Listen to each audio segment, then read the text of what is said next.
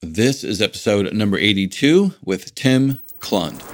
Welcome to American Snippets, your source for inspirational, motivational, and selfless stories and interviews from exceptional people across the nation. And now, here's your hosts, Barb Allen and Dave Brown. Welcome back, everyone, to the American Snippets podcast. Thank you so much for listening in to today's show. Once again, my name is Dave Brown. I'm a real estate investor, lifestyle entrepreneur, coach, and the co-host here, along with my partner, author, speaker, and Gold Star wife, Barbara Allen. And it's our goal each week to feature stories that will not only inspire you, but propel you into action in your own life. These are inspiring stories and interviews from social media influencers, celebrities, veteran entrepreneurs, business owners, leaders, and exceptional Americans who are just giving back both in business and in everyday life. And whether they are celebrities or small town heroes, each guest is a shining example of the American spirit, and today's guest is no exception. Tim TK Klund is the CEO of Verve Systems, the still secret corporation set to announce its new product lines later this year. He's also the man who died 4 times after a car accident, and he owes everything to the people who didn't give up on him. Now, making everything he can out of a second chance in life, TK took a leap in his career and nearly lost everything.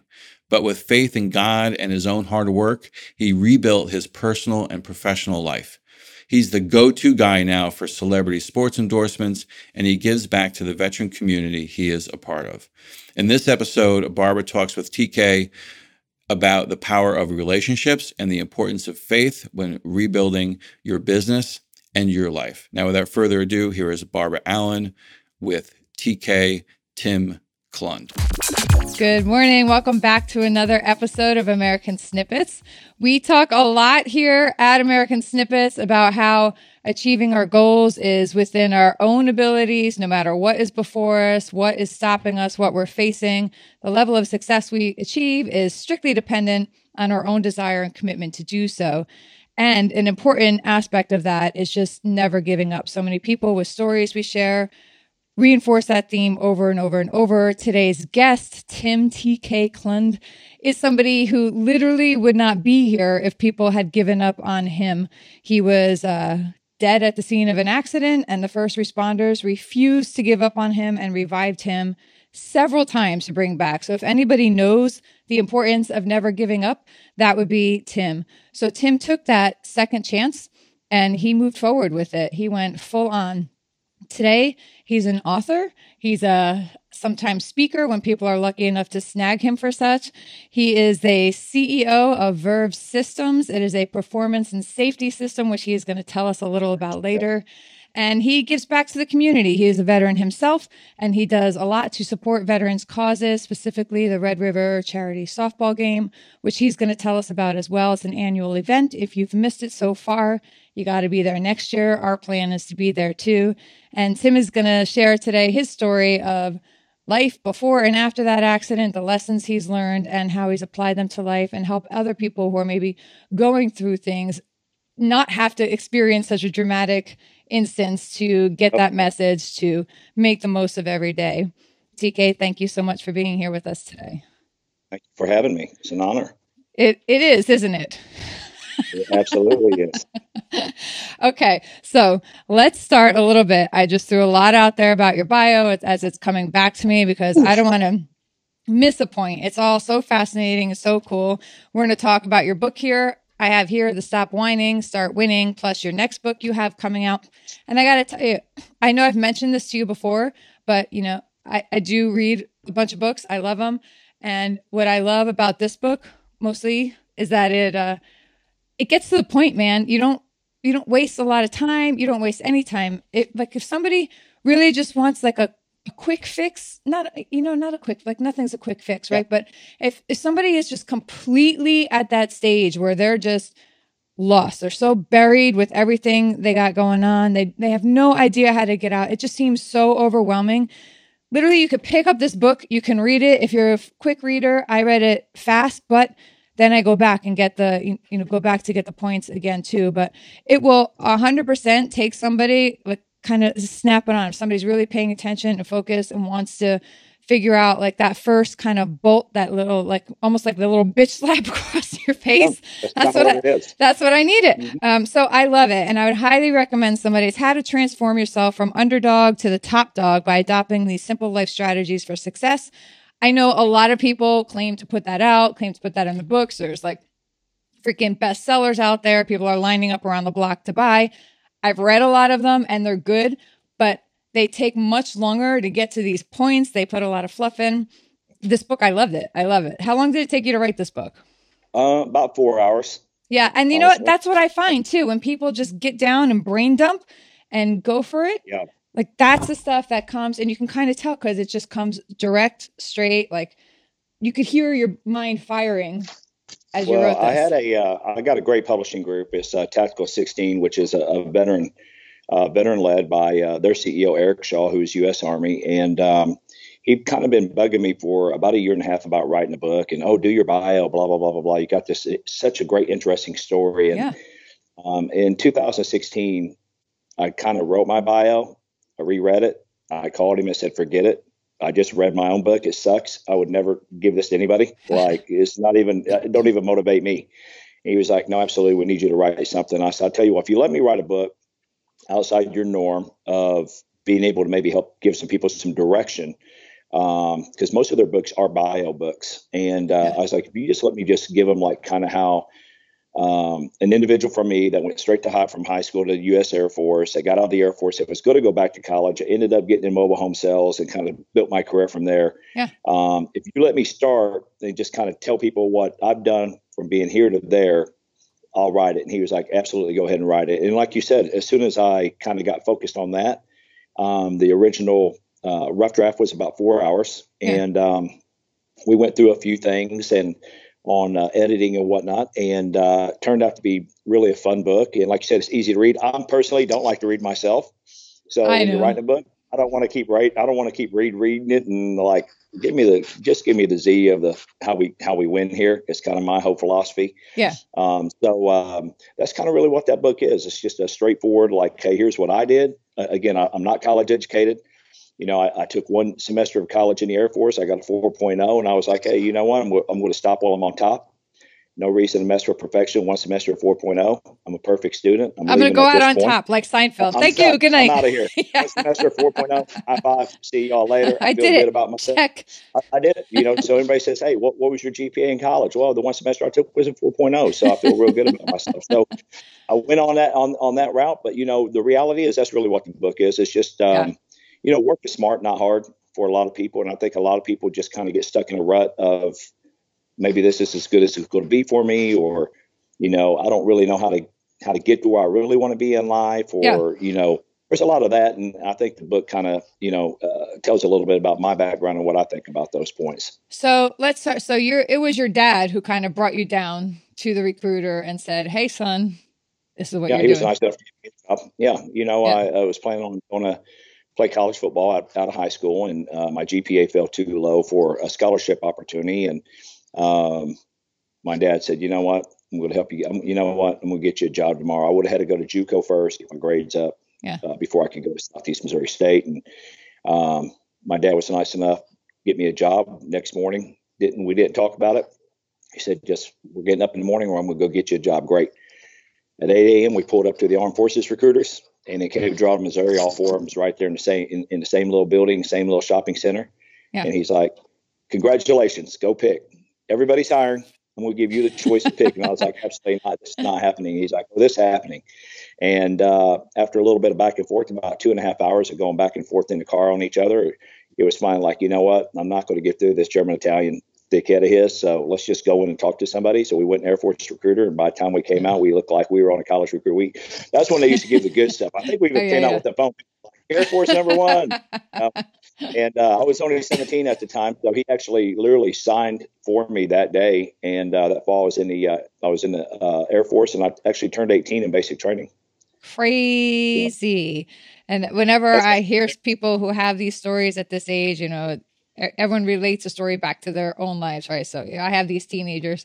Now one of them's not a teenager. He's 20, 19, and 17, and a 15-year-old. And I'm like, oh man, looking at them, I don't know if I could go down and sign them. I mean, different times, of course, too, right? You weren't in combat then, but still, hats off to your dad. And that had to kind of be difficult for him too, like it's hard, even when your kid doesn't want to do it and it's best for them. But he knew he's out of here. He's like, this kid's out of here. So I was the oldest of 5, and he was Army. My grandfather was Army, retired Army. And that's probably the reason why I didn't pick Army, because I was like, truck driver. Yeah. Like, I got a career here.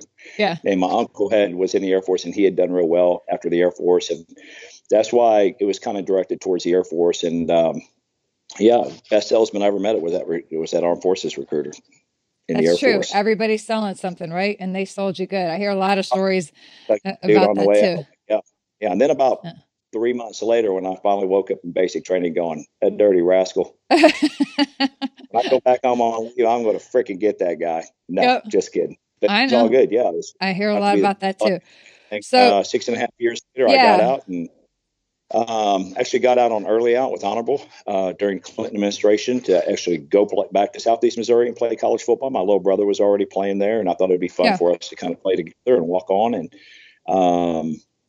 while I was getting ready for that, another dear friend of mine who's kind of older mentor was like, "Columboy, why are you wasting your time on college? Come work for me." Blah, blah, blah. And I knew he was doing really well. And what are you doing? I'm selling trailers. I was like, I'll never sell trailers. But you lived in one. I like that when you put it in the book that you're like, dude, I used to live in one. I'm never going to sell that to someone. In traps. Yeah. And he was like, Columboy, come by and just take a look, and I'll take you to lunch. And, as a poor ex-military guy, I was like, wow, free lunch, I'm in. So I went there. He showed me the homes at that point. And that was 94, 95 area. So I was just blown away at how unbelievably awesome that manufactured homes have come compared to when I was growing up in those trailers. And and then he was making a ton of money. I think he was averaging about $7,500, $8,500 a month at that time. And, coming out of the Air Force at $1,500 a month, thinking I was actually making some real money. Yeah. I'm looking at it's like, to me, that was like $1 million paycheck, like $7,500 a month, $8,500 a month at 24, 25 years old. I was like, man, please get me hired. And then he did. Yep. And then I went and talked to Coach Mumford and said, hey, Coach Mumford, listen, because it came down to literally starting to sell mobile homes or starting 2-a-days for Southeast. And I went to Coach Mumford like literally about 2 days before that and said, here's my dilemma. What do you think? And he was like, Cullen, listen, if you can get a job like that, I've got my master's and I'm making like $80,000 as a D1 coach.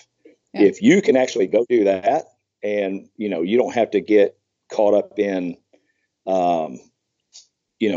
financial debt and all that. I mean, that's what people go to college for, is to be able to get those type of jobs. Right. So if you can do that, all means. And so he gave me a high five, gave me a hug. I still talk to Coach Mumford to this day, 25 years later, and just a great mentor as well. And good. Off to the mobile home as we went.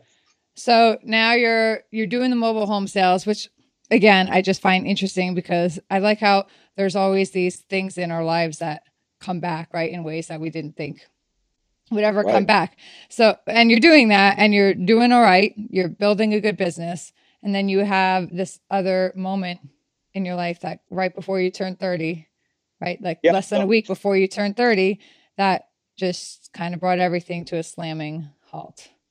Game changer. Yeah. So I was very fortunate. I was recruited from one dealership to another, to the wholesale side, to back to the retail side with Fortune 500 company, Oakwood Homes, which actually brought me down to Texas in late 98, early 99. And at that point, I'm working 7 days a week, working out 2 different stores. Hey, and I'm going to interrupt you here, which I'm going to do often. That's okay. A lot. Because I there was something I wanted to bring up in your book. I like how you say something. I want you to talk about this quickly too. So when people are listening, they hear mobile home sales and like, oh, okay, like why should I listen to this, right? But you went to like the top of the industry and we're getting there. And then you left that to do something else. But everything that you do has been sales. You became a professional athlete representative, which is super cool. And we're going to get to that too. But please talk for a minute, because you had this one line that can be almost easily, you kind of not buried, right? Because it's surrounded by so many things. It's not a standout line, but I picked up on it. And you talk about how you just mentioned, oh yeah, and my faults quickly became my assets. And I love that. And I think maybe it could be bolded and expanded upon a little, because there are people who think like, this is my personality and it doesn't fit into this world, right? If somebody has this drive or has this tendency or this talent and it doesn't fit into the world, it's deemed as a fault, but it's because they're not finding the real world to apply that, right? So what are some of those faults? Yeah. What are some of those faults? So like when I was in the Air Force, I was overly blessed. I was very spoiled. I played sports all the time. The biggest thing was, I was an electrician in the Air Force, which was like the last job I really wanted to do was high voltage electrical. I did it. I had a great group that I worked with, but it wasn't my passion. Yeah. And so when I got out, I thought at first, when I first got out, I was trying to get a job as an electrician. And I did for a little while, about 3 weeks. And I was like, man, I'd rather wait tables than have to deal with this. It just was not fun for me. And so again, what I love doing is people. I love talking to people. I love working with people. I love creating win-win situations. And when I went to the manufactured home side, that's really what happened is, what ended up being my passion of working with people, helping people, building relationships. That's what happened in the manufactured home industry. And that's really why I think for me personally, it never was about the money. It was just really about helping people. And that's really where I think a lot of people get stuck is a lot of people only focus on money and what's in it for them, not what's in it for everybody. Yeah. I didn't really have any money. So I was like looking at these people as how my mom might've been coming in there looking for a home or, when I was growing up in a manufactured home that, didn't have a lot of money, but this is their dream home. Right. And so it was an exciting experience and I wanted to make it an exciting experience for people. We had a lot of fun doing it. And that's one reason why I think for me personally, I kind of went up the chart so fast. It's just because of the relationships. And so again, coming down here to Texas, I was working 7 days a week. It was just kind of pure craziness. And then I was in a car accident and, they literally called my wife and got a hold of my brother and was like, look, he's on respirator. We're going to put him on respirator. He ain't going to make it. Yeah. So if you come see him, you better come see him. But at the scene of that accident, you were flatlined. Oh, I was, and they brought you back. Yeah. 4 times. Four times on the scene, on the way to the hospital, on the care flight, at the hospital in ICU. They finally got me, I guess, I don't know, where I was kind of, middled out. And, and again, they made the calls and, my family came down. I think I woke up about 2 days later after it. Yeah. Had completely smashed my whole face. My brother came in ICU. He's like, dude, I don't want to tell you this, but have you looked in the mirror yet? No, he goes, you look like Sloth off Goonies. Don't look in the mirror. Yeah. My eye was hanging down here. My head was all lumped up. And, everybody, kind of kept their sense of humor about it. And, so do you ever stop to think though, here I am interrupting again, because you don't take a breath, man, TK. I could mess with you, by the way, because I know you. But do you I'm trying to get off within about 5 hours. I know. And this is what happened. I find a lot of people who are like on the go. They just, that's how they talk to. So do you ever stop to think, like, what if a single one of those people had given up, just said, this guy is flatline, that's it? Right. Like, so I'm on the other side right now. I mean, it's amazing, isn't it? It's, and I need to hammer this point home because there are times that we're all doing something. We're like, I'm just going to give up. It's not going to make a difference. But in this instance, those people not giving up literally saved your life. I went and actually met some of them. It was amazing.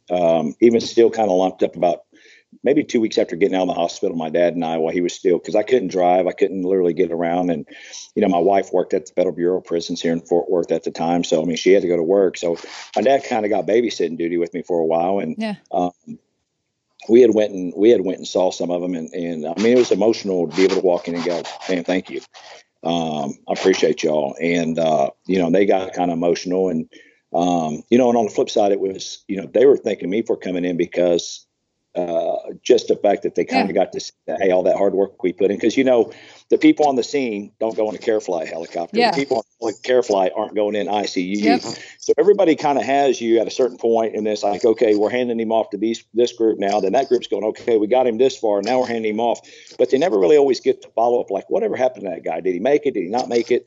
The care flight people also came into my hospital room probably about a week after, and they all came and visited me. And that was emotional. Awesome. Yeah. So we visited the first responders on the scene, my dad and I, then care flight. That just, I'd actually forgotten that. Care flight guys and girls came in my room. about a week after, once I got to ICU. Yeah. It was an emotional time. My mom was in there at that time, and of course, she was hugging on him and crying and thanking him, and then during that time too, we walked down to ICU to get out of the room and went to thank some of those nurses and for everybody taking care of me. So yeah, I mean, without them, there is no TK. There's not anything going on what I got going on nowadays, and that was a turning point in my life, because at that point I was working 7 days a week. Even though I really loved my job, it was still kind of chasing that brass ring. Yep. So even with my wife and children, it was a constant, man, I'm always working. So after the Care Flight crew came in, it kind of was this big moment for you, and you realize things are going to change now. You're working all these days. You're not really getting to enjoy it. Well, what happened is, a couple of things happened. Number one, I kind of started that self-pity party in my hospital room with my mom. And I was talking to her like, hey, you know what? I've worked my rear end off up to this point. I was still only 29 at the point. It was a week before my 30th birthday. I was only 20. And I'm going, man, I have worked 7 days a week pretty much for about 5 years to get to the point that I was getting ready to get to. And as I was telling my mom, like, now, the company can't wait for me to heal up. I'm going to be out of pocket for about 90 days, 4 months, whatever it was. So they're going to have to bring a manager in my position.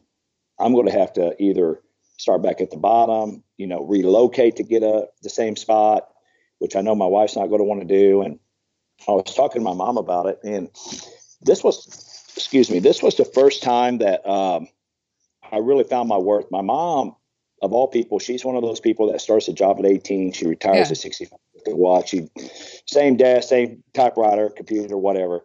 So it was really surprising when she was the one who was like, I would think they would be more worried about losing you than you worried about losing them.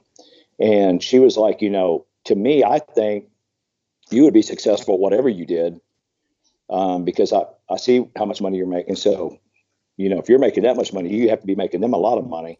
So I would think they'd be more worried about losing you. And then she was like, I would think whatever you did, you would be successful at. And that's really the first time I was like, hey, wait a minute, I am of value. Yeah. I had always, coming out of the Air Force, because I wasn't college educated, I always felt like, I'm not college educated. I really am not a smart person. Barely got through high school. So that was kind of my mindset.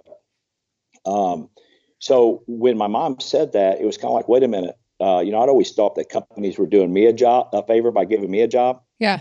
But the reality is we were doing each other a favor. Right.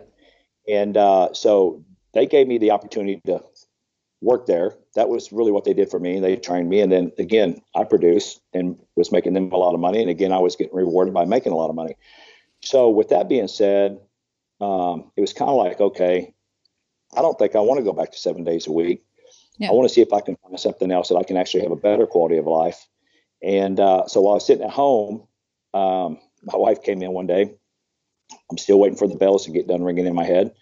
And actually, I had to have my whole face redone from here all the way around with titanium plate on my 30th birthday, which was October the 13th, 2000, which was a Friday. Which you got titanium for your birthday. Titanium for my birthday. It's a Catholic mom. She's going, oh, my God, this is not good. Superstitious. Friday 13th, blah, blah, blah. Settle down. We're going to be all right. But, while I was sitting at home waiting for the bells to go off, my wife came in. It's like, hey, what's our game plan? Like, what are we doing? You going back to mobile homes? I was like, no, I don't know what I'm going to do. I'm not going back to mobile homes. And it was kind of funny. I was watching Jerry Maguire, and I was like, you know what? I'm going to be a Jerry Maguire. That's what I want to do. That would be my passion. And she was like, oh my gosh, I got to take you to the doctor. You literally had too hard.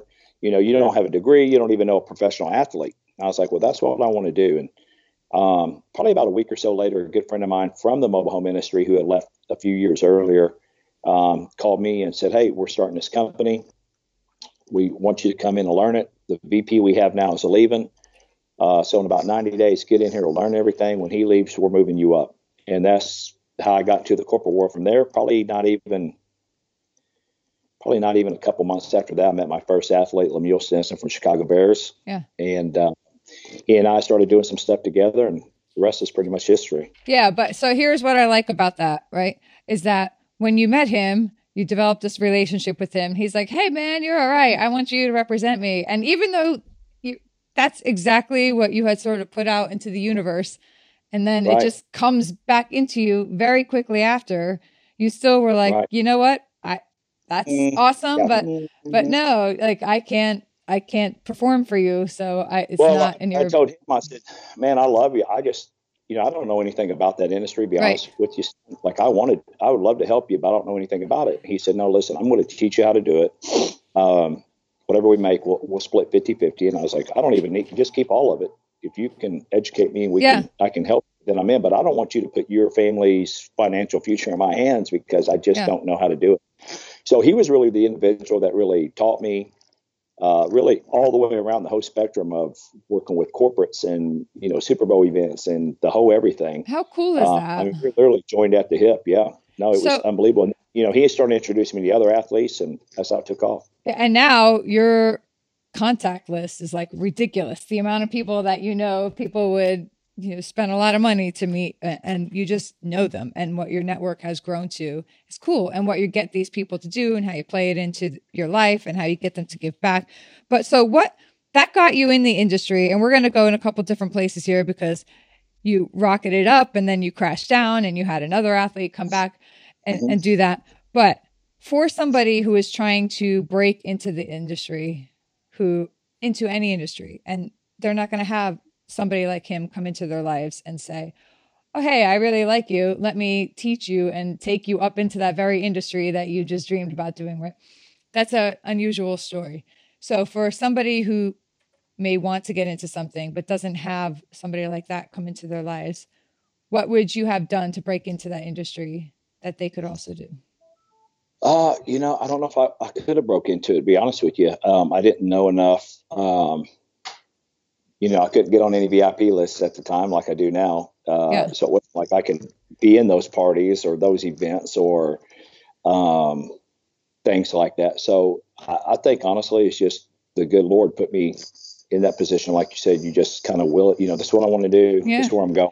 You put it out there and it came back. Just kind of shows up, right? And I do that with everything in my life, be honest with you. Like, even with my wife, I'll say, I'm doing this. And she's like, oh my God, like, you don't even know nothing about how to do that. Yeah. Well, we're doing it. And like our first Super Bowl party in Jacksonville, and it ended up getting voted number one Super Bowl party in Jacksonville that was open to the public. I mean, if any celebrity or athlete was in Jacksonville for Super Bowl, they were at that party. It was ridiculous. I mean, Jeff Gordon, you name it, everybody was there. Affleck, Matt Damon, everybody was there. Yeah. So that's literally like probably 2 years after I met Stinson. Now I'm throwing a Super Bowl party. They just got voted number one Super Bowl party. Just in 2 years. Yeah. You put it out to the universe. It comes back to you. Yeah. Mm-hmm. And so, I think the biggest thing is no matter what you want to do is just to show up and, just if you want to be in that industry, you got to go to where the athletes and celebs are. But the hardest thing is because they have everybody coming up to them. Usually with security guards. Yeah. Yeah. It's just such a stroke of luck with Stinson to have met him and have somebody go, hey, I believe in you and I want you to, we're doing this. Yeah. Because I never went to Stinson and said, hey, I want to be your guy. Right. We just developed a relationship, became buddies. And then he was like, hey, I want you to help me with all this. So, has there been anybody that you've met since then that you've brought into the industry you were in because they wanted, has a TK come into your life? No, I've, anybody who ever comes to me and asks for help or, always look at their background, their ethics, like what kind of individual is this? Because again, it's my name. If I refer somebody, if they're a good individual, guy or girl, absolutely. I'll make introductions or open doors for them if I can help them for sure. So now, we're going to fast forward a little bit because there's a lot to get to in a little bit of time. We're going to fast forward. Your career takes off in that industry. You manage to build it, and then boom, everything comes crashing down and you have this day. Talk about that day, because here's the other thing, this tie-in I like how you grew up in the mobile home and then you rose to sell mobile homes. Back then it was 94, 95. You went out to lunch with somebody who got you into the mobile home industry. Yep. Then your world comes crashing down and it's another lunch meeting that takes it up, right? So 2 lunches changed your lives. But go ahead and talk about relationships of having great friends. And, just treating people, it's all relationships. There's people I haven't talked to in 15 years that will all of a sudden reach out to me one day and go, hey, TK, I thought about you. I'm doing this now. Yeah. Is there an opportunity for us? And it could absolutely be an opportunity, right? Or can you help me with this? So it's all about relationships in life. And I value relationships more than a dollar bill. Because they're actually more valuable than dollar and gold relationships are. But so I ended up becoming a VP, started building that company. Another company came and got me, recruited me as executive VP to build their company. We were killing it. Then 08 hit, and 07 really when it started. And there's another thing that changed my life. We had a customer service guy who was actually at the second company before me. He was 55 years old. He was making about $125,000 a year, but customer service is not a revenue generating, portion of a company. So they ended up letting him go so they could put more money on the bottom line. And I went in there to talk to him, kind of calm him down. Dude, you're a stud. You're going to be okay. And this guy's just like tearing the paint off the walls. MF this. I mean, he's, tell the HR lady, go ahead. I'll take you from here. And his thing, so just like my mom, he was like, TK, listen, man, you're valuable. He said, don't fall into this trap. I'm 55 years old. It's going to be hard for me to find a job making this much money. Yeah. The industry right now, the whole economy sucks. Like, don't fall in this trap. You're too valuable to get stuck in this. No matter what you do, you're going to be successful. So I would take a hard look at your life. Don't get stuck in like this. And that really hit me hard in 07. And really for about 7 months, 8 months, I mean, it was constantly on my mind like, wait a minute, because I had really two careers going. I had work with professional athletes and celebrities and doing that side of everything with my company I created. And then I had the corporate world that was also paying my bills. And my shareholders loved it that I was doing both because, all these top pro athletes are coming up in our office and, we did a Sweet After Mavs game and I'm bringing some of the top current Dallas Cowboys to come hang out. So our shareholders loved it. But in 08, they had called me the night before and said, hey, we're having an early morning meeting. Can you get in here on time? And I was like, yeah, absolutely. And I was literally in my mind like, okay, well, it's TK's time, because I'm the one making most money, really, even more than the CEO at this point. So it's TK's time to get ready to get to punch my clock, right? I go in and it was completely opposite. They were like, hey, we need to get rid of about half this company today. Financial stress on us. We don't know, everybody. We need to get rid of about 80, 90 people. Who are those people? And so the conversation I had with my customer service guy VP before he left a year before, and then already thinking I was leaving, I was kind of already preparing myself like it's time for me to jump the nest anyway, right? So in that meeting, I was like, you know what? I'm not firing anybody today. You can just start with me. So my salary should keep a lot of people's jobs, should be able to keep you all in business for a little while. But I'm not firing anybody. And that was it. I left. I came home. My wife's like, what are you doing at home? About 1 in the afternoon. Oh, yeah, I resigned today. What are we doing for money? So I don't know. I'd rather be broke than have to deal with that stuff. I'm not letting, have a company go. And, about a year into it, that's about what happened. I mean, I couldn't find every single thing I was doing on the ancillary side, all dried up. I mean, it was just the worst of the worst of trying to, everything. I couldn't get anything going for, we lived off our salary for or savings for about a year. We couldn't get anything going. I mean, we were in a position of getting ready to lose everything. And I needed like $10,000, probably like 2 days earlier. But I literally one day just like, man, why am I fighting all this on my own? Like, this is stupid. So I finally hit my knees and I was like, hey, God, I know you're up there. I know you've been waiting probably for me to just hand it over. You got it. Like, I'm not stressing on this no more. If we lose our house, we lose everything. Whatever is meant to be is meant to be at this point. Like, I've done everything I can to try to do what we're supposed to do, but I'm done dealing with it. So literally about 2 hours after I said that prayer, I got a call from a friend of mine that said, hey, we got this mouthpiece company. He was a Dallas Cowboy, retired Cowboy. Hey, I got this mouthpiece company coming out. We want you to help us. Maybe a second call from another current Dallas Cowboy friend of mine that said, hey, getting ready to go to camp. Let's go have lunch tomorrow.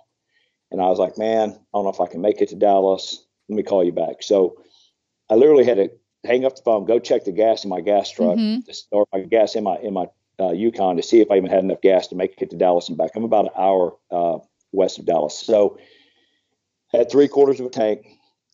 I was like, okay, well, Last Supper, worst case scenario, So I'll just go hang out with him and kind of, because, you still have to keep your brand up here that, hey, I'm beast mode, right? Even when just the world's crumbling on the other side, right? So we go have lunch, and we're hanging out, we're having lunch, and we come back to his house. He's like, hey, dude. But hang on. You're leaving some stuff out. Talk about the morning you got up to go for lunch. Like, so, yeah, I mean, would you say it was bad? Yeah. It was bad. And this is important. Yeah. So even then I get up, I take a shower, I take trash out, I come in, I'm doing something else. I go to wash my hands before I leave, and literally the water's turned off at the house. Crazy. And it's literally it's just like constant punch, just punching you on the ground, right? And to the point, honestly, it was laughable. It was literally I literally was laughing at this point. Like, I've been there. You know, I'm not even going to call my wife. Let me just go have this lunch, come back, we'll do it, right?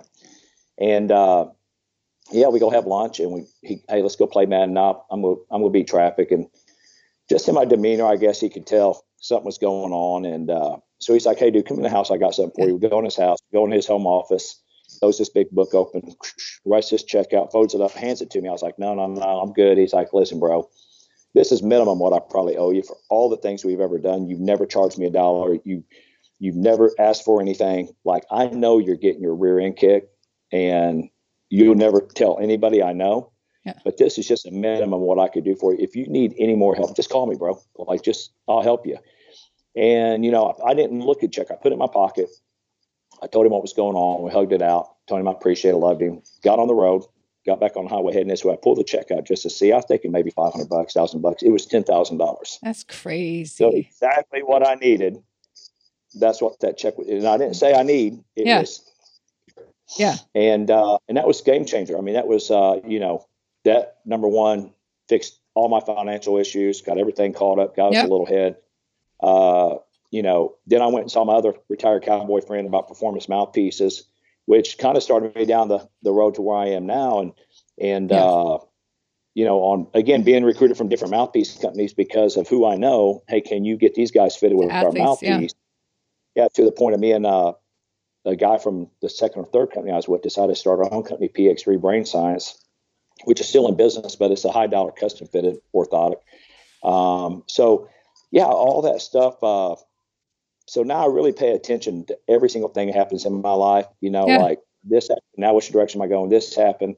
And the other thing is just literally like, I have a saying around here. My wife's like, what about this? Don't worry about it. What about this? Don't worry about it. Yeah. She hates that phrase more than anything on this planet is that phrase. Don't worry about it. Yeah. And, and I just tell her like, man, after all this stuff we've gone through, it might be the 11th hour, 59 seconds before God shows up, but he always shows up. Yeah. What are you stressing about anything? I mean, and it's kind of ridiculous on some of the things we kind of have a tendency to stress over. Yes. It might not even be financial. It might just, it's stupid things, kids in college trying to get their college stuff done. Yeah. I mean, it's stupid things that we spend energy. So much time. Time and energy on worrying about stuff that is honestly so trivial. Yeah. When you look back and you're like, why was I stressing on that? And I have a tendency to, kind of to my wife, like, see, like, how many nights were you like, oh, I'm worried about this in college. I'm worried. Aren't you tired of being worried? Yeah. Start going the other direction in your life, because everything always works out no matter what. Yeah. Right. Even if you die, it's still going to work out. You're going to heaven. So that's worst case scenario. Like, focus on the positive things, not the negative. And I think as a culture, as a human race, we have a tendency to get drawn towards the negative things in our life more so than focusing on our blessings and our positivity in our lives. Yeah. And that's the other thing that I think derails people, because if you start going down that negativity, that's my focus, guess where you're heading? Right down that path. Dude, that's entirely why we started this whole American Snippets, because everything out there is just, everything out there was just bad. And it was depressing me. I would get up and I had to sit down and think one day. I'm like, why am I so angry? Why am I so hopeless today? Like, nothing terrible has happened to me in the last 3 hours, but I feel shittier right now than when I went to bed. And I looked at all the tabs I had open on my laptop and on my phone, and it was just, this country's doomed. Everything's terrible. You suck, and you suck too. And that was exactly it. It was that moment. So I hear you. And I think the country as a whole is following that lead, right? Instead of following the other one. And angry. And, I think a lot of people, I see a lot of people, especially social media, I think has a big role in that. Oh, yeah. Because it's kind of like so many people post so much negative stuff out there all the time. And to what end? You could really get caught up in all that. I just kind of flip through. I like to focus on positive stuff. All my social media posts, and when I speak to people, and especially young kids, it's like, listen, man, if you're going to be on social media, it should be all positive. Yeah. Like, we have enough negative in this world. Like, don't add to it. Like, there's a difference between keeping it real, pretending that everything is wonderful. You could share your struggles, but not in a life sucks kind of way, right? Like, share your stuff. This was happening to me today, but this happened and somebody came forward to help me. And this is how, you got to find the balance. Yes, you got to, everybody should look to be an inspiration or motivation in everything they do. And the reality is, that's why I tell people all the time is like, man, you are not even close to what your value is. Yeah. Like, you haven't even checked your own value yet, because everybody gets caught. This is the best it's going to get for me in this life. And they dwell on that. They sit right there. It's kind of like the airplane waiting up for it to land. You're just in a holding pattern in your life. Yeah. And that's kind of a sucky way to live your life. It's just constantly circling the runway without ever landing. Yep. Or you only have one life on this planet. And, don't wait till you're, 50, 60, 70 years old to go, wow. Unless you're TK, and then you got two. Listen, it's hard being TK's wife, because, I have the nickname Riverboat Gambler for a reason. Like, I'm all in all the time. Yeah. If there's an opportunity to grow and have some fun, like, why not? And now that I've kind of been through the worst of the worst of the worst, honestly, for me, life is really easy. It really is easy. Yeah. And fun, and it's inspiring to me. Life is, I see life in a whole different light now. That is, to me, like, I get up every day excited about life because I'm controlling it. Yes. Right. Win or lose. If I do great, it's TK. If I do bad, it's TK. Yeah. So the great thing for me is, like, regardless, every single day is exciting to me because it's a brand new, fresh day. What kind of greatness can happen today is kind of my mindset when I wake up. Is like, man, I'm looking for some great things to happen today because I'm spoiled, because it usually does. And a lot of that, almost all of it, is because of relationships that I have. Yeah, that's awesome. And, it's kind of funny. A friend of mine who's, I don't know how much he's worth. I know he's probably over 500 million. We were joking with each other, and I said, who's really the most valuable one? The guy that everybody wants to be his friend because he has all the money? Yep. Or the guy that don't have the money and has even more friends, even a bigger Rolodex than you? So which one is more valuable? Yeah. So again, that's why I put relationships as more valuable than the money. And I always think that's why A Wonderful Life is my favorite Christmas movie. I literally watch that show all year round. I really feel like I'm George Bailey. I always tell my wife, like, AKA TK, AKA George Bailey, because, George is always wanting to get here, but he's not really paying attention to how great his life already is sometimes. And I think all of us kind of get in that position where we're always focused on this, I want this, and we miss all the blessings we're getting on a daily basis. Love it. With how great our life is, right? Love it. All right. Mm-hmm. So let's talk now before we run out of, we got to end this. You got the hat on. We've been alluding to it. Tell us about your company, Verve. So Verve Systems will be coming out in 2019 this year. It actually will be popping out of the bushes in 2019, but it'd be third quarter of 2019. And without going into really who we are, what we're doing, we really specialize in several products, all in the space of performance and protection for our athletes, our weekend warriors, health and wellness, our military men and women. And it's just a really exciting time. And again, a lot of that is because, again, relationships of friends saying, hey, if you're doing this, I want to jump in with you. Can we work with you on this? Can we develop this? Can we grow this? And there's some pretty cool products that will be coming out in 2019. I think a lot of people are going to be like, wow, what just happened? So, again, the hardest part is kind of funny. I've kind of done everything in reverse. A lot of people have a company, they're like, oh, I got to go find a celebrity endorsement or these great military guys and girls that can help us. Yeah. I've kind of gone all that already. And then all of a sudden we have a company, and now I'm calling my friends going, hey, check out what we're doing. And they're all going, oh my God, I'll do your commercial. Oh, call me. I'll do whatever I'll take some pictures with your product. I'll put it on social media. So it's Awesome. been really fun for my friends, and again, of all genres, to be like, dude, this is exciting. Count me in. But as you can tell, we're in stealth mode because we just are like witness protection mode. Unless you don't know what we're doing, you don't know what we're doing. Yeah. So there's a handful of people that know, and but again, I think everybody's going to be pretty excited when we come out. I love it. I love it. Yep. I'm right now, the kid every day. You're looking at the Christmas tree, you're seeing all these fabulous presents, and your mom's like, "You got to wait." You got to wait. That's kind of where I am right now. I already see everything going on, and it's like, I got to wait. And but yeah, it's exciting. So you have gone then, and I know you've told me a little bit about what you're doing. This sounds freaking phenomenal, and I'm excited for you to see you kind of push and keep going. It's exciting. I'm excited for you, and I'm excited to see it. So you have gone now. We're going to bring this together, and there's so much more. And I'm going to say again, I would encourage everybody to buy this book. It's not an expensive book. It's not a long one. Yeah, you got the new book. We're going to talk. It's coming out 2.0. 2.0. It's the same book. It's been re-edited a little bit. It's been some stuff is added. We had so much success with the first one, and literally haven't done anything I really should be doing with that book yet. But as far as like really pushing it or anything, is again, I'm so overly grateful to all my family, friends, and relatives who have gone out and got it. Yeah. The second one is coming out with that, but it's actually a workbook too, so you can actually take your notes, and there's some questions at the end of each chapter. You actually fill in the blanks. Type of deal. Love it. And I just want it where somebody can take it with them and literally flip it open, or, hey, what was that crazy dude said about this or that?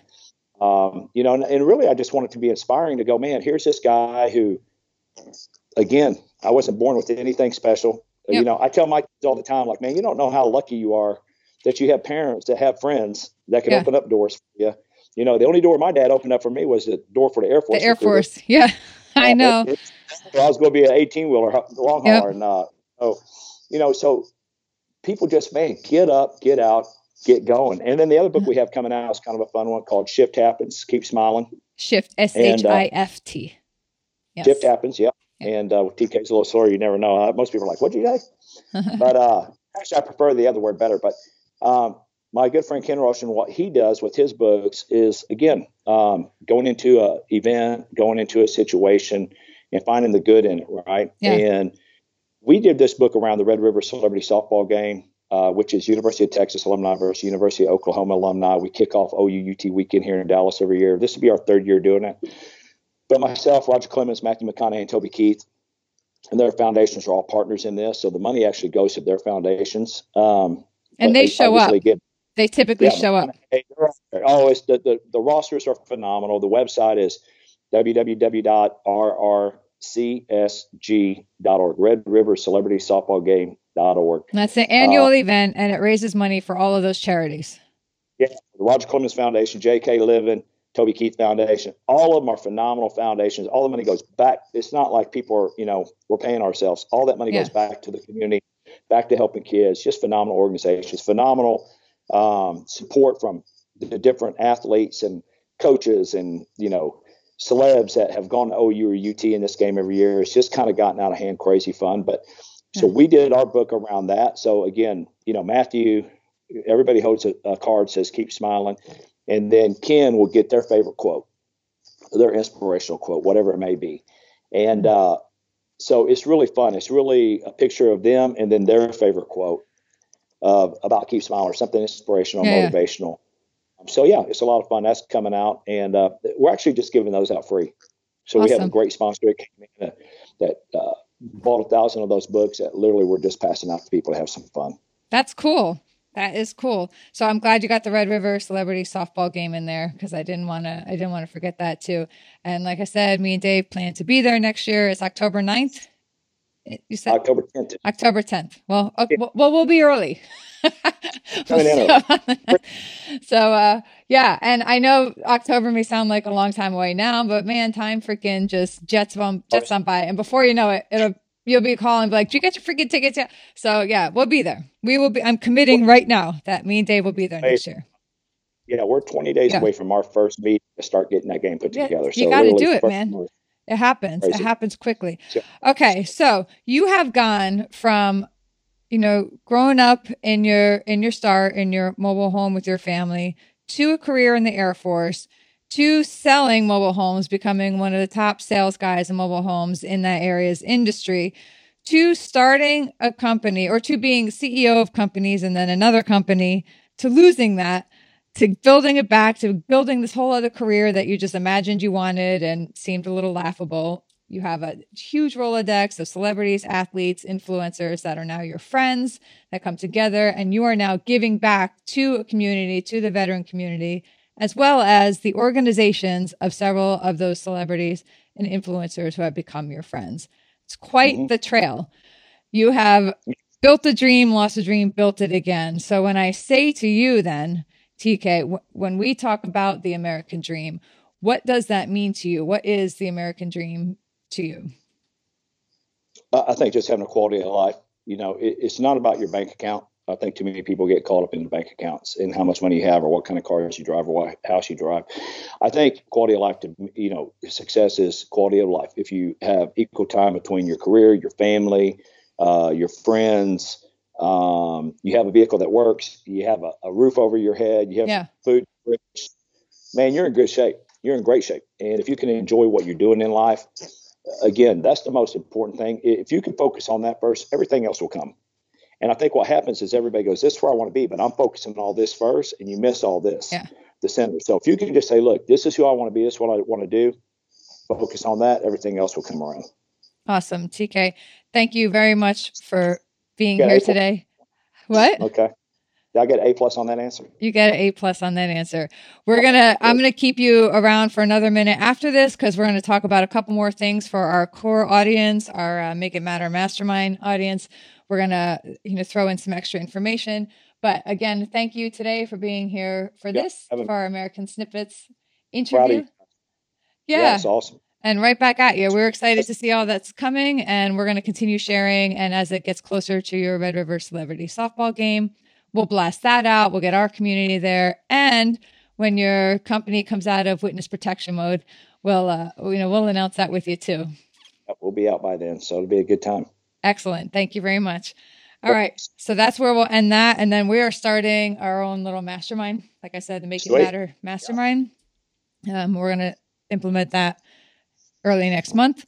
So we're building up our content for it now. So I'm going to just ask you a couple questions, and then we'll preface it. When we air it there, we'll give a recap of your story, link people back to this article, and then throw these clips. Okay. You ready? Well, shoot. Okay, TK. All right. So a lot of people have this one life they're living. They're going to their work. They're going to their job. They're just doing it to pay their bills. But they have this nagging drive or desire or passion in them that they've always wanted to do. And they're just frustrated, right? They say I don't know how to do this. I can't do this. And they're just stuck. They're so overwhelmed. They're just stuck. Can you give us one actionable step that somebody in that position can take to begin that process of turning that idea into real life movement and action, take their inspiration and turn it into a reality? Yeah. So the biggest thing for me personally is, I think first thing everybody needs to understand is that success is by design. So nobody just wakes up successful. If there's a career field you want to be in, or there's something you want to do in life, there's probably somebody already out there that's highly successful that's already doing it. So my suggestion would be to copy them, see what they're doing. How did they get there? Go read their story, really understand, learn what they're doing. The great thing is, compared to 20 years ago, when we didn't have YouTube and we didn't have all these, the internet like we do nowadays, that you could literally sit at home and do all the research you need to do on everybody you want at any given time of the day. If you got a question, you could pretty much get it answered at any time of the day now. Yeah. And I don't think people take advantage of really using the resources that are out there in the internet space, in the YouTube world, in the everywhere, to say, hey, look, how did that, this is really where I'd like to be, but I don't know where to start, how to get there.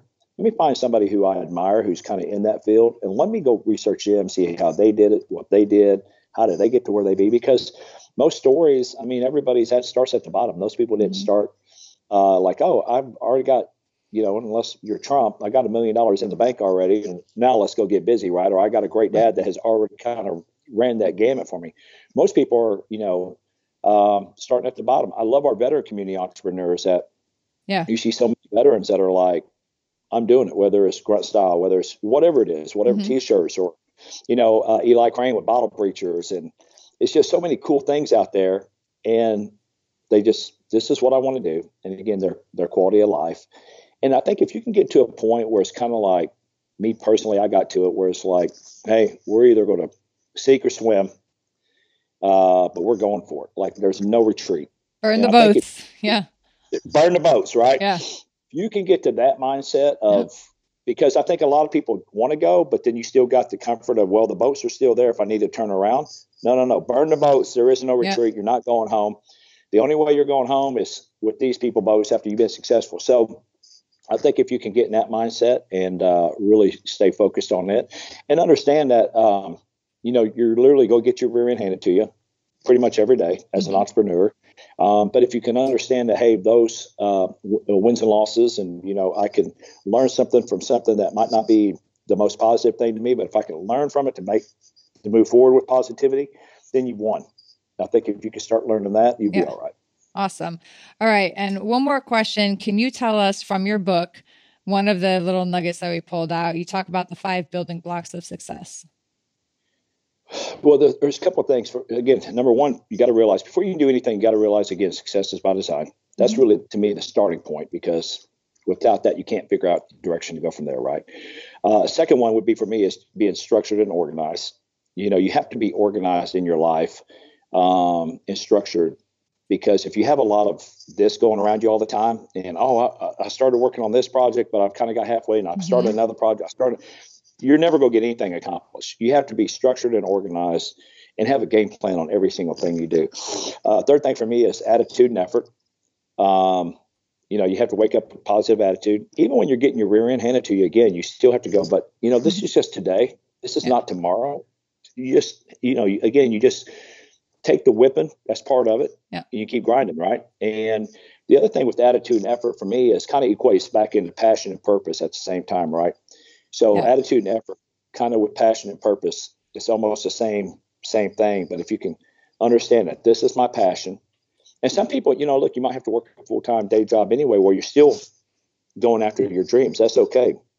I'm not saying just, quit your job and I'm going for it. Like for me, to build my dreams, I was working in the corporate setting. I was making unbelievable money as executive VP while I was working with professional athletes and celebrities at the same time. And I was very fortunate that my shareholders loved what I was doing and gave me the leeway of, hey, as long as we're printing money, we could care less what you do. Yeah. As long as this organization is running at a high level, we could care less what you do. Go do it.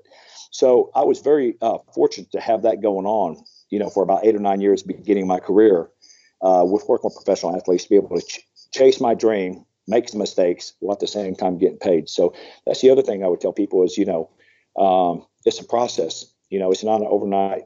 You hear everybody's overnight success. What? It took the guy 20 years to get here. Like, what are you talking about? It's just overnight because we just now found out about it, right? But it took the person 20 years to get to this point. So again, attitude and effort. Fourth thing is writing your goals down. I think a lot of people, I know what I want to achieve, but people who write their goals down actually have a 95% greater chance of achieving them compared to somebody who's just, I think I know what I want and I'm going to chase after it. I literally read my goals every morning. It's kind of funny. I got a 3x5 card in there on my bathroom mirror. I brush my teeth at night. I wake up in the morning, I read them. Yeah. I brush my teeth at night, I read them. I got them on my computer. Got them literally taped to my desk by my computer. I'm constantly rereading. And then there's days when I'm having just got my rear end handed to me.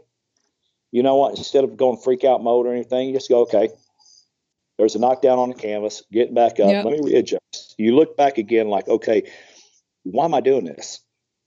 What are my goals here? Why am I doing this? So that's another important thing for me. The fifth thing is being disciplined. Just like, and as you know, I've gone through the TK transformation over the last year, which has been a very rewarding at the same time.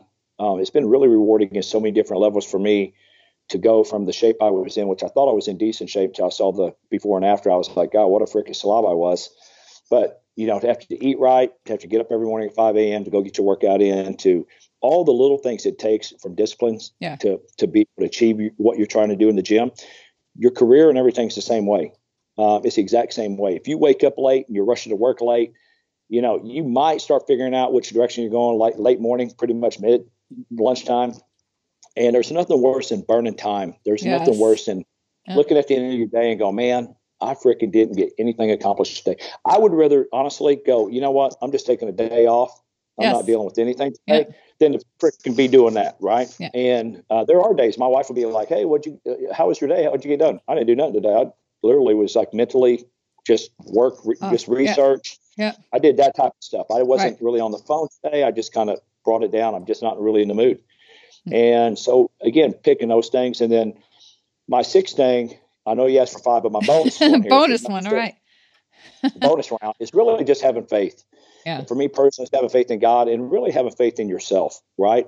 That, you know what, I believe enough in me that I'm going to get this accomplished. Like, I don't care what the noise around me. I don't care if my spouse is saying there's no way you can do this. I don't care if family and friends are going, there's no way you can do this. You know me, but you don't know me inside. Like, this is my passion. I'm doing it. I am going to achieve it. And I think that's the other thing is having faith in yourself that, look, I'm going to do what it takes to get it done and expect, again, that you're going to take lumps, that every day is not going to be perfect. You really, it's about an 80-20 rule. 80% of getting your rear end kick equals 20% of your success. But that 20% is so, awesome that you don't realize that, wait a minute, I only get about 20% success as an entrepreneur. 80% of it's just a complete ass kicking. That is actually a really great way of putting it. That's really what it is, right? And I tell people all the time, like, hey, man, listen, wake up. God didn't create you to be ordinary. Yeah. He didn't. He created you to be extraordinary. Like, it's in you. Like, I really do believe you can will things to happen in your life. If I need to get a check in, okay, I need to get this. Like, what do I got to do to get this? Or if I need to do this, what do I got to do? If I want to be here, what do I got to do? And if, again, your focus goes on that, and that's where your focus is, guess what? All of a sudden, good things just seem to happen. It happens, right?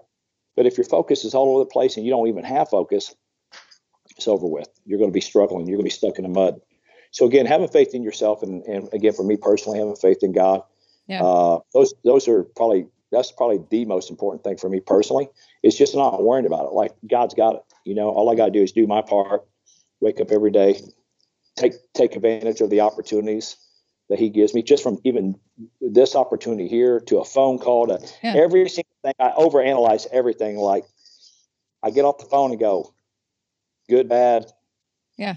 Or it's maybe a new relationship. Nothing came out of it, but a new relationship. Great. Who knows where that's going to be? Right. Everything happens to you for a reason. So take advantage of attention.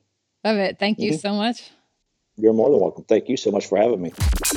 All right, there you have it. Another episode of American Snippets is in the books. Thank you so much for tuning in today. Would also like to personally thank TK for being here and sharing his story. If you want to learn more about TK, don't forget to visit our featured article that we have over on americansnippets.com/082. It's a featured article of the week. You can read more about his story. You can watch the full video interview we did with TK, and we'll also include some social media links there that you can use to get in touch with him and follow him as well. We appreciate you being here today. Don't forget to leave us a review on this podcast. If you got value out of this episode or any episode that we've done before, let us know about it. Leave us a review on iTunes or your favorite podcast app.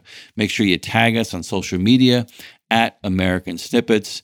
Don't forget to check out the full article on TK, again, at americansnippets.com/082. We also have a free ebook that we're giving away called Double Down on Your American Dream. You can pick that up if you want over at info.americansnippets.com. Again, we appreciate you being here today. Again, our mission here is simple. It's to create a meaningful platform that encourages national pride, promotes the American dream, supports those who honorably serve, and spotlights all the extraordinary things people just like you are doing to make this country a better place. We're all about positivity, possibility, and patriotism. So appreciate you being here today.